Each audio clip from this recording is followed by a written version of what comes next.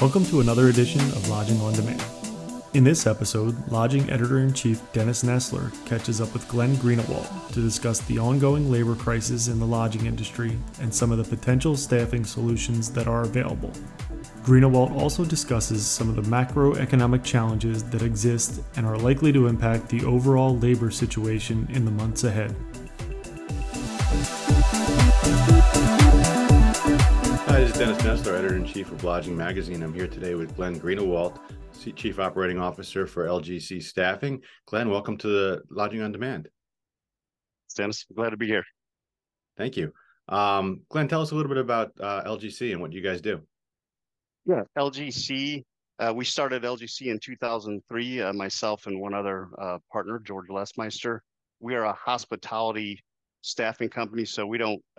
We're strictly hospitality. We don't mess around with labor or warehouse or anything like that.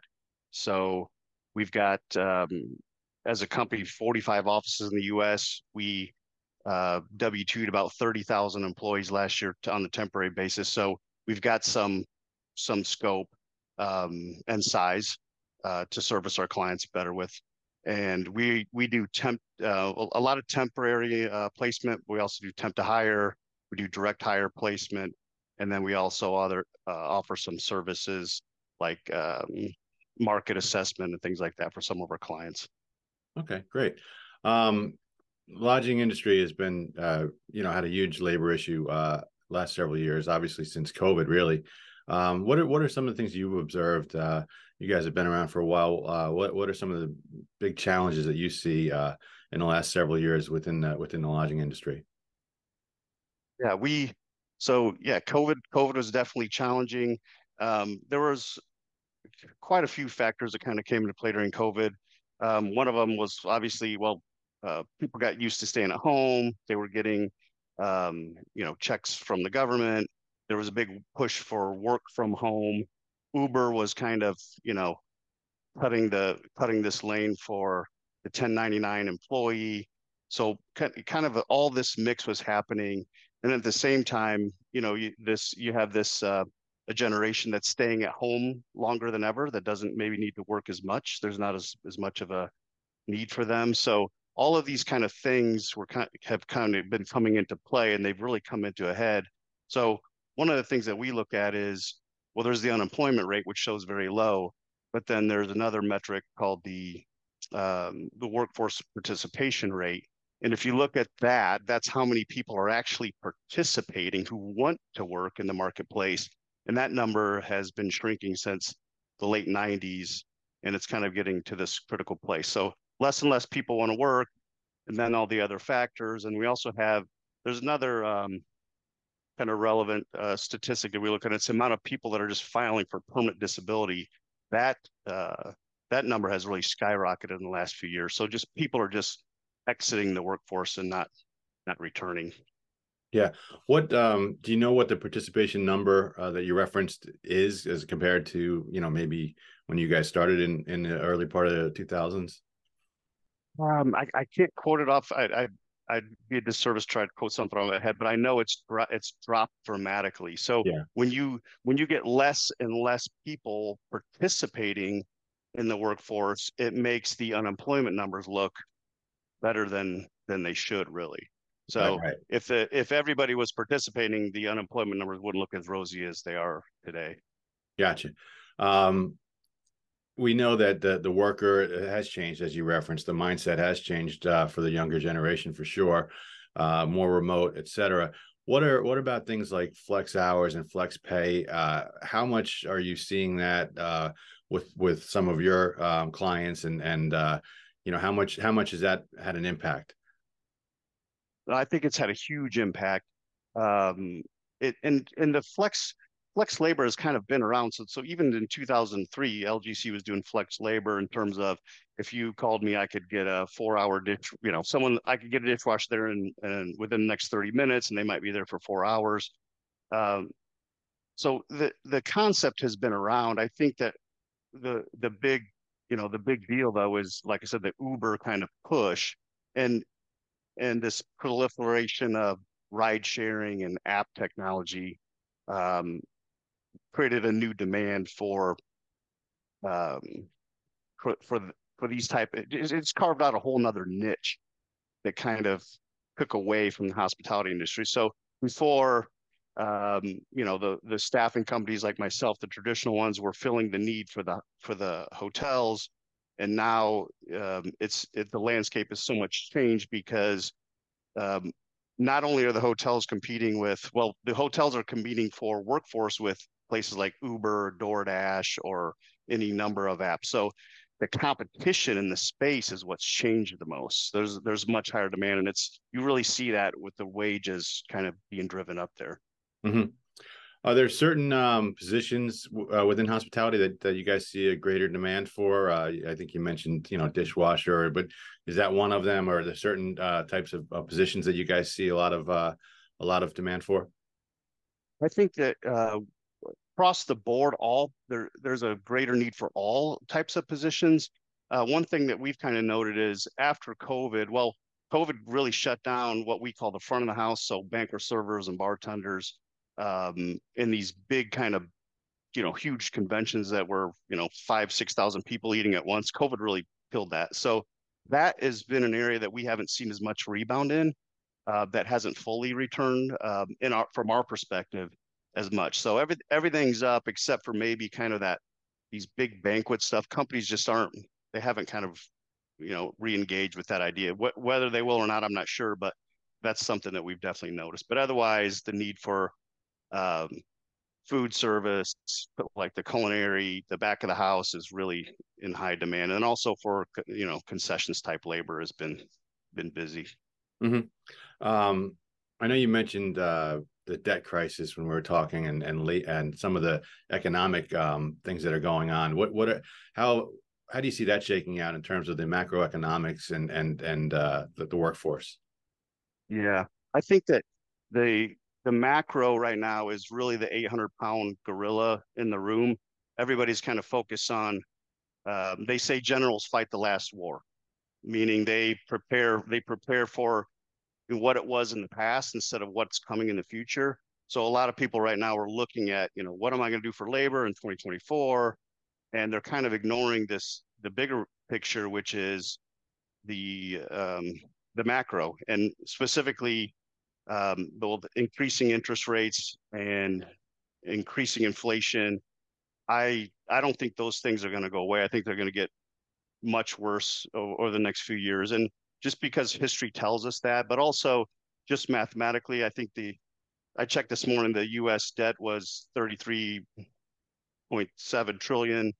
And that's just what's on the books, because they don't count the off balance sheet debt, which is the Social Security, um, Medicare, Medicaid, government pensions isn't in that number. That's estimated to be at about 120 trillion. So all told, we're north of 150 trillion in debt, and it's going to be creating some problems that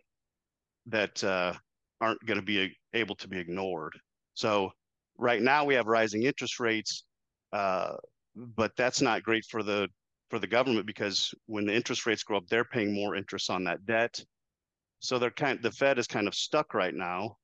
So we can fight inflation, and we can kill, American business and the stock market, and the banks will go out of business too, which some already have.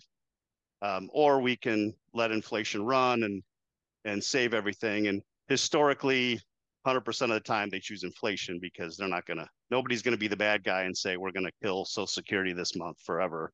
Right. So I just think that in our space, that's something we're watching closely, and it doesn't have to be doom and gloom. Like I don't think that at all. I think it's an opportunity for those that see it, and they can say, okay, in the 40s were a high interest rate environment. There were three waves of inflation then.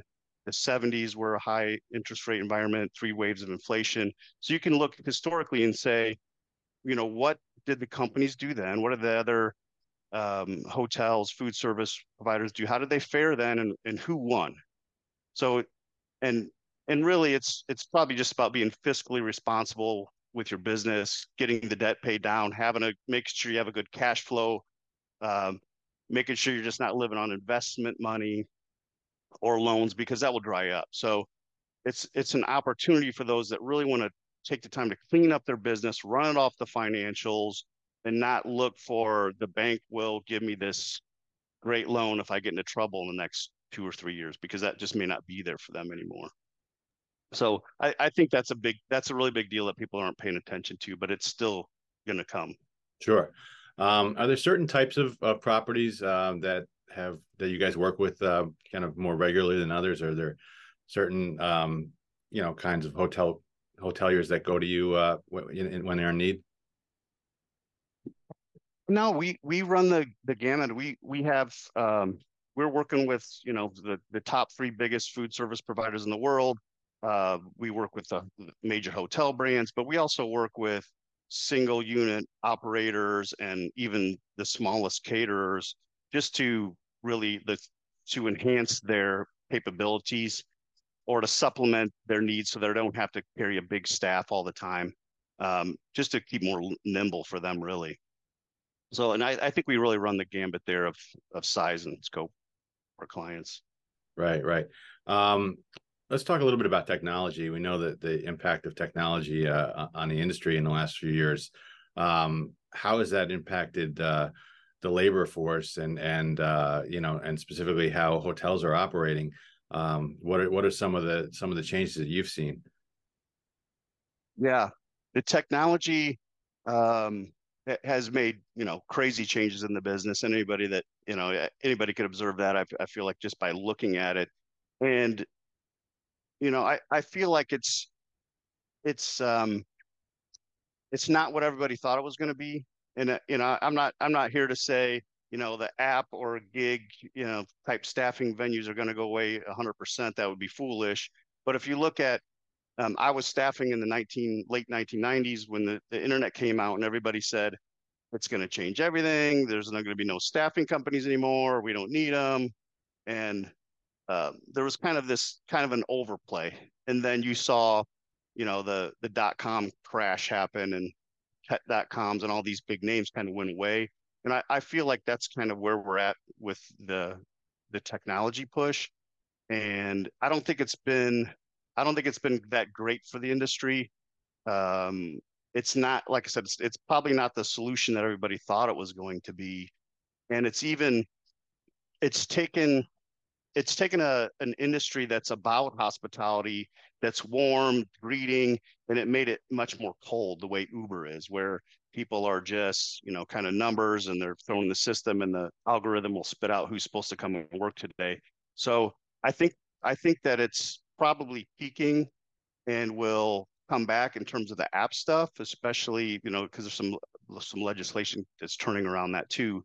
But I don't think it's been, like I said, I just don't think it's been that great for the industry as a whole.